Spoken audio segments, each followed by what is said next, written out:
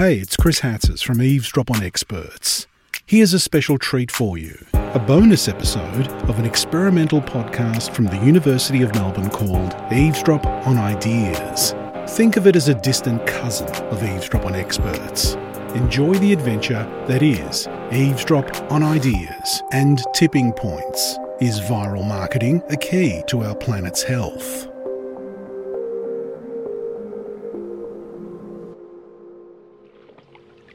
If you go out on a lake with a kayak and you're paddling along with the kayak, and it's stable as long as you keep your balance, you can tip it a little bit either way and it comes back to a nice stable position. But if you tip it just a wee bit too much to one side, it flips all the way over and dumps you under the water. And there are parts of the Earth system which behave in the same way. We could cross that tipping point.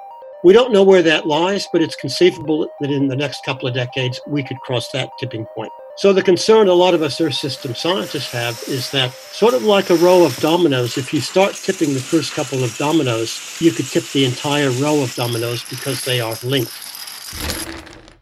Hi, I'm Andy Horvath. And I'm Susie Fraser. Welcome to Eavesdrop on Ideas. We explore themes through the lenses of artists, authors and academics. Think of it as a historian, a social scientist and an economist walk into a bar, or a scientist, a philosopher and an artist get stuck in a lift, and you happen to be there too. Second level. Every episode is inspired by art. Together in this episode, we explore tipping points, influencing ecology and the ecology of influence. Influencer marketing is extremely popular now. That's never been more true in this day and age of social media. As long as it's sticky and there are people out there to spread that idea, then according to the theory, it reaches a tipping point, much like a snowball eventually rolls faster down the hill and gets bigger at the same time. So there's that point where something becomes exponential and really takes off. That's really what we look at in the market now when we try and explain why things go viral. The voices you heard in the episode introduction are Will Steffen and Brent Coker. You'll hear more from them. Andy, I went to the Venice Biennale last year, which for anyone who doesn't know is like the Olympics for art, held every 2 years in Venice. And I saw Margaret Wertheim's crochet coral reef project on display. It had a majestic and slightly eerie presence among the other artworks. It comprises bundles of intricately woven and brightly coloured textures, taking the form of corals and displayed in glass vitrines. It's a collaborative project, having been crocheted by thousands of people from all over the world and made in collaboration with her sister, Christine Wertheim. The project started off as a study of curved surfaces, or non-Euclidean geometry. It has these amazing wavy, curly shapes, which she calls hyperbolic geometry, which was inspired by Einstein's theory of general relativity, where space is curved. I was immediately drawn to it at the Biennale, not only because of the wonderful colours and handcrafted textures, but also the associated fragility of corals in our contemporary ecosystems. It really stood out as an important work. Wow, Susie, that must have been amazing.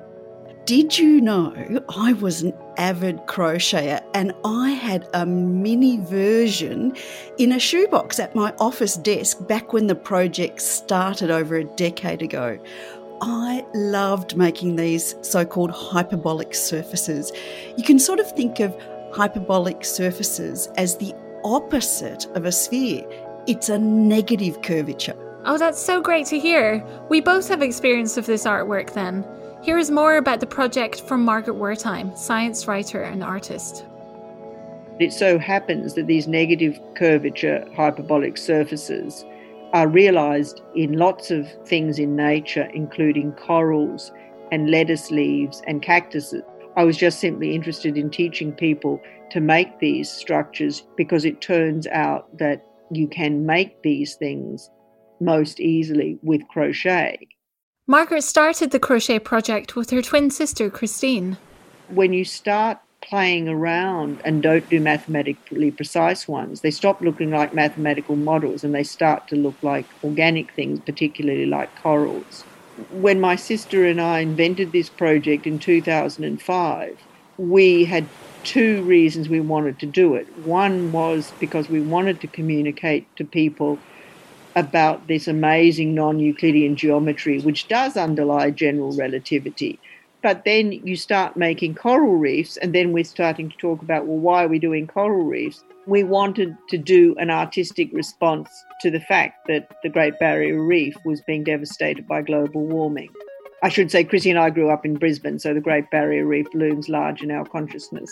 The project brings together mathematics, science, reflections on global warming, and handicraft.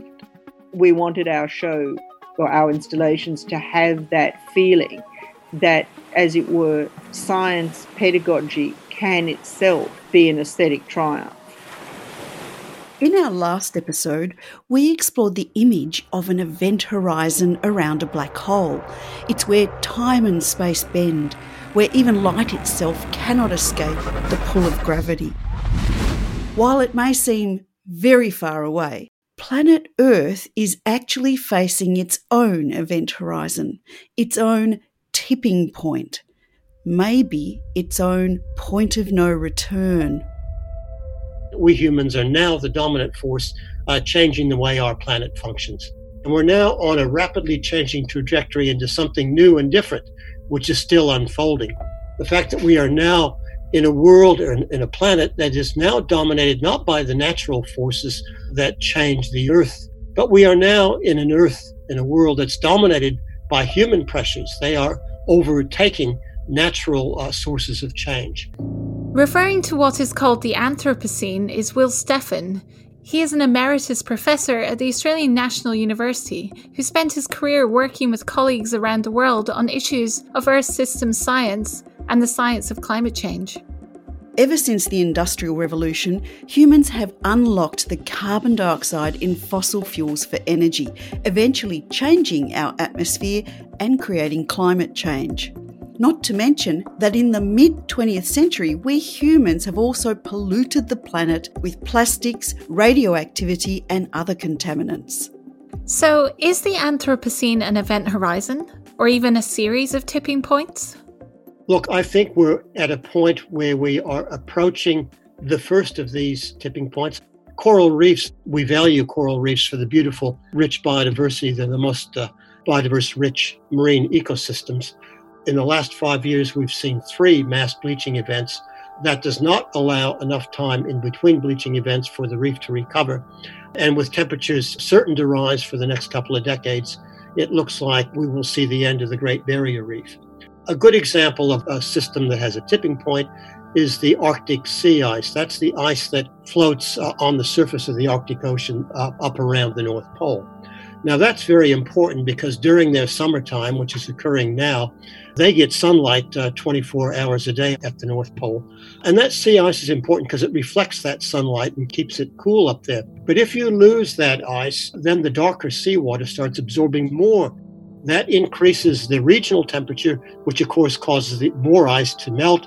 That uncovers more dark ocean water, and you see the feedback process going on till you pass a point of no return, and you're going to lose the Arctic sea ice no matter what. And we think we're very close, actually, to that particular tipping point.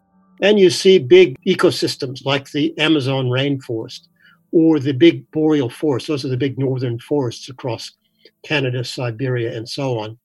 That if they are stressed too much, sometimes by a combination of deforestation like in the Amazon, but also climate change, which is reducing rainfall over the Amazon, that may hit a tipping point where it burns a lot of forest fires and it irreversibly converts that forest into a savanna or an open woodland.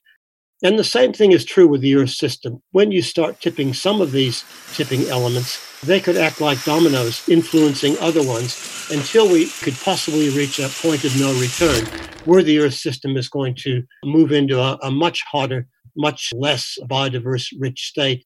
So that's the real concern we have out there. Multiple tipping points could indeed start a cascade that would take the Earth system out of human control. Even if we get our emissions down, even if we stop deforestation, we could not stop the transition of the Earth as a whole into an entirely new state.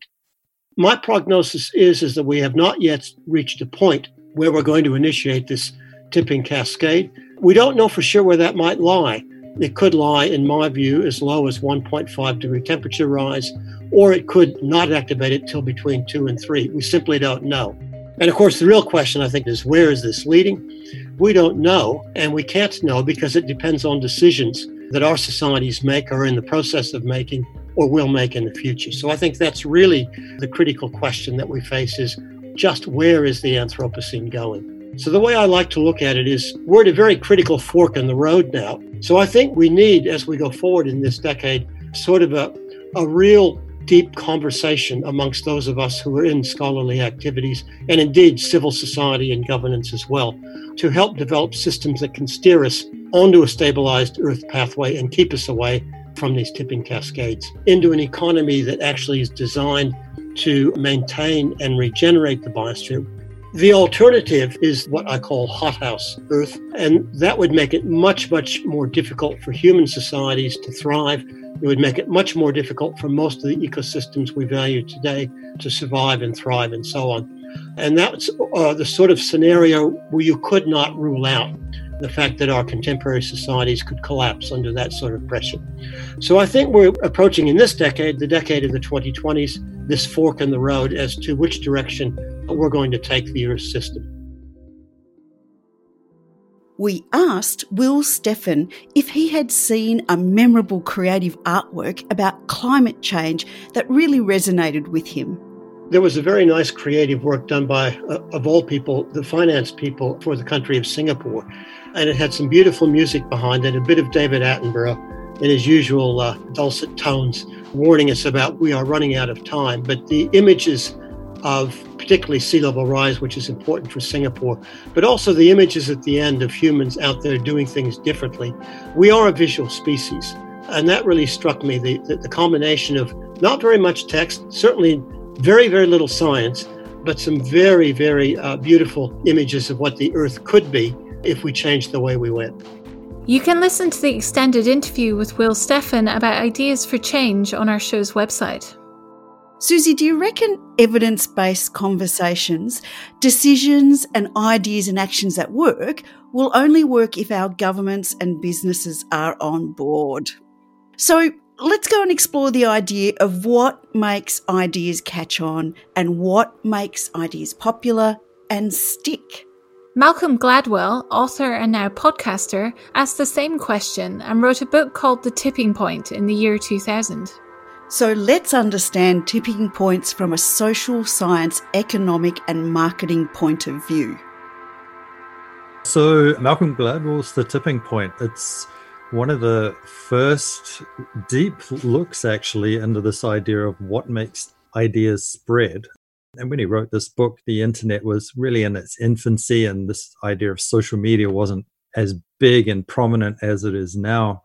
So this was one of the really iconic works actually into this idea of what causes fads, or what we call now viral content.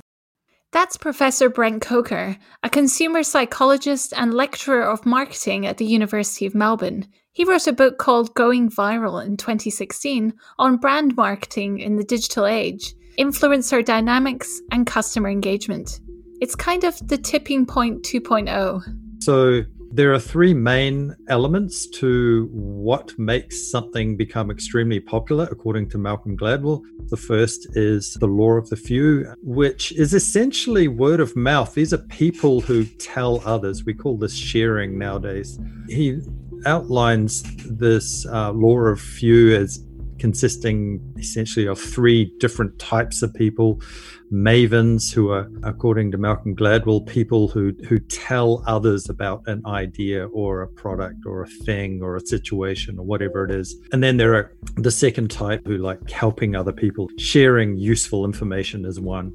The second type is connectors, and these are what we nowadays more commonly term influencers, like, Instagram influencers or, Facebook influencers, people who have a lot of followers. Of course, back then, social media didn't really exist, but it's the same type of concept. These people who are extremely popular and tend to have a following, and people tend to copy what they're doing and what they say and listen to what they say and so on.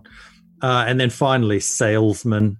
We call this push marketing, really, which is broadcasting a message. And there are various ways to increase the persuasion of that message using emotions, for example. So the basis of Malcolm's theory is absolutely correct and hasn't been disproven. But the mechanisms behind what causes them have kind of evolved. And it seems that consumers have become increasingly jaded over the years, particularly over the last decade, it seems, in terms of traditional advertising. We have a good understanding now that consumers tend to trust other consumers more than they trust the brand. So, for example, if most people, before they buy anything worth over $100, they go online and they read the reviews of what others are saying. And so for that reason, concepts like influencers on social media are extremely important part of the marketing mix. And then there are two other factors, according to Malcolm Gladwell, that increase the chances of an idea or something spreading quickly and becoming well known. The stickiness factor, which is something unique about the phenomenon that makes it stick in the minds of people.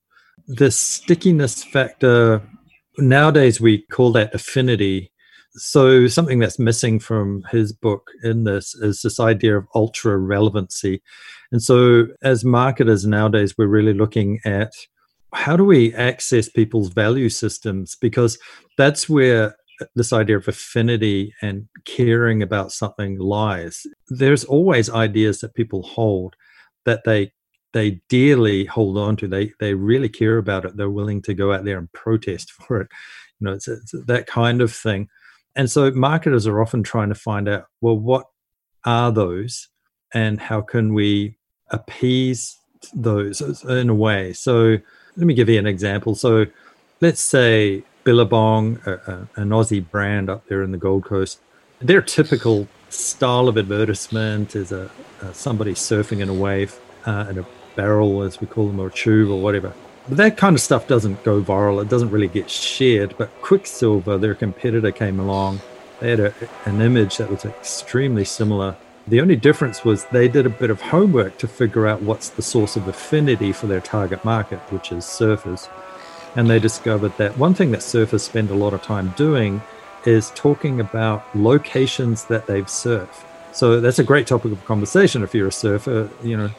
A lot of time is spent talking about, oh, have you been to Mundaka in Spain? That's a left-hander off a point, and it's fantastic, and that's the kind of conversations they have. And so, well, okay, that has to be a feature in our advertisement. And the other thing surfers really cared about was the environmental health of the ocean. And so they combined those two, and they had an image of somebody surfing through the barrel of a wave in an iconic location. In this case, it was Java in Indonesia, and showing the amount of pollution that was in the water. You could see it floating in this barrel of the wave that the surfer was surfing through. And that shared like crazy. And lastly, the power of context, how that phenomenon spreads or emerges in society matters. And he really goes into quite a lot of detail at this point.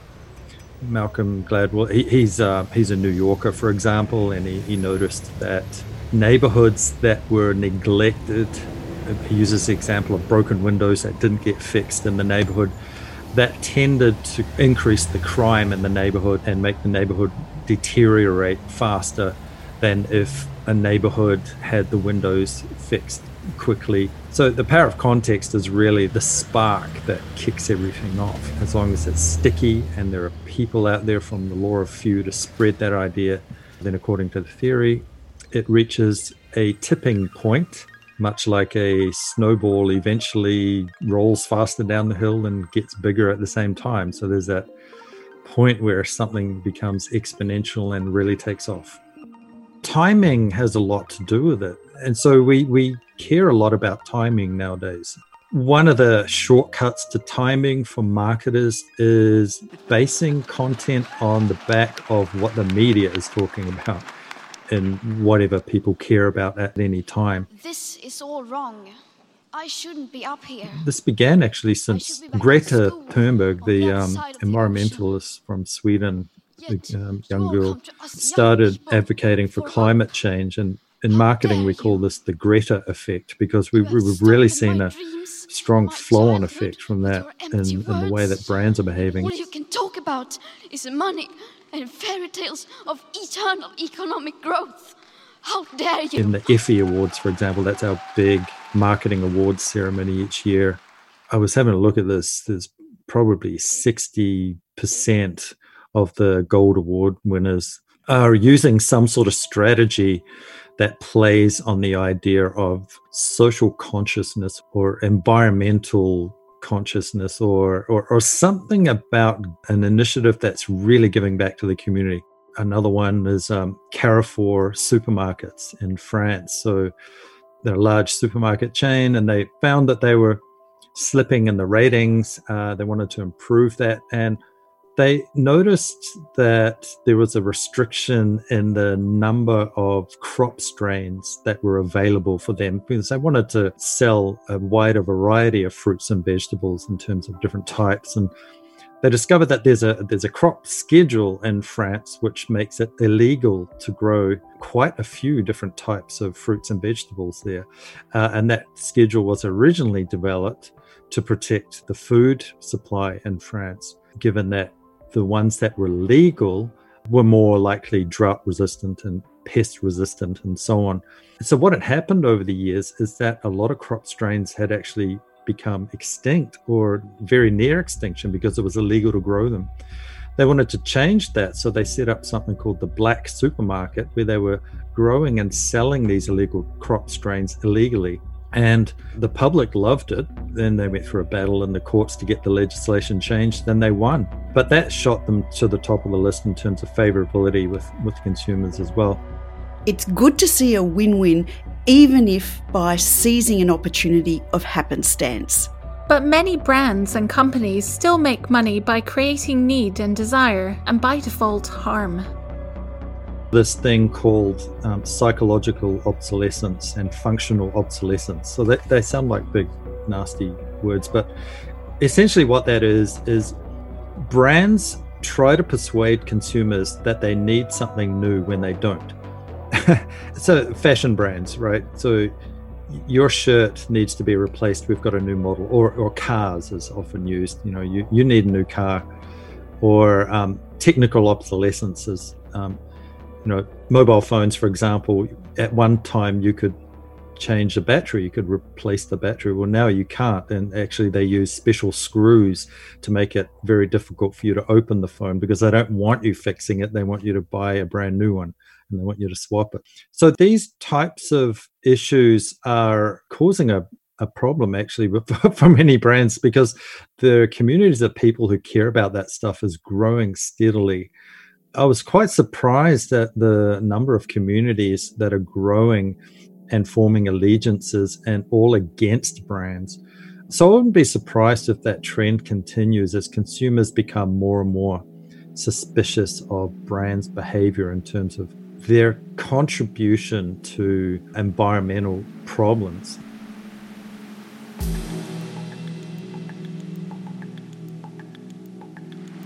Thanks go to Margaret Wertheim, Will Steffen, and Brent Coker.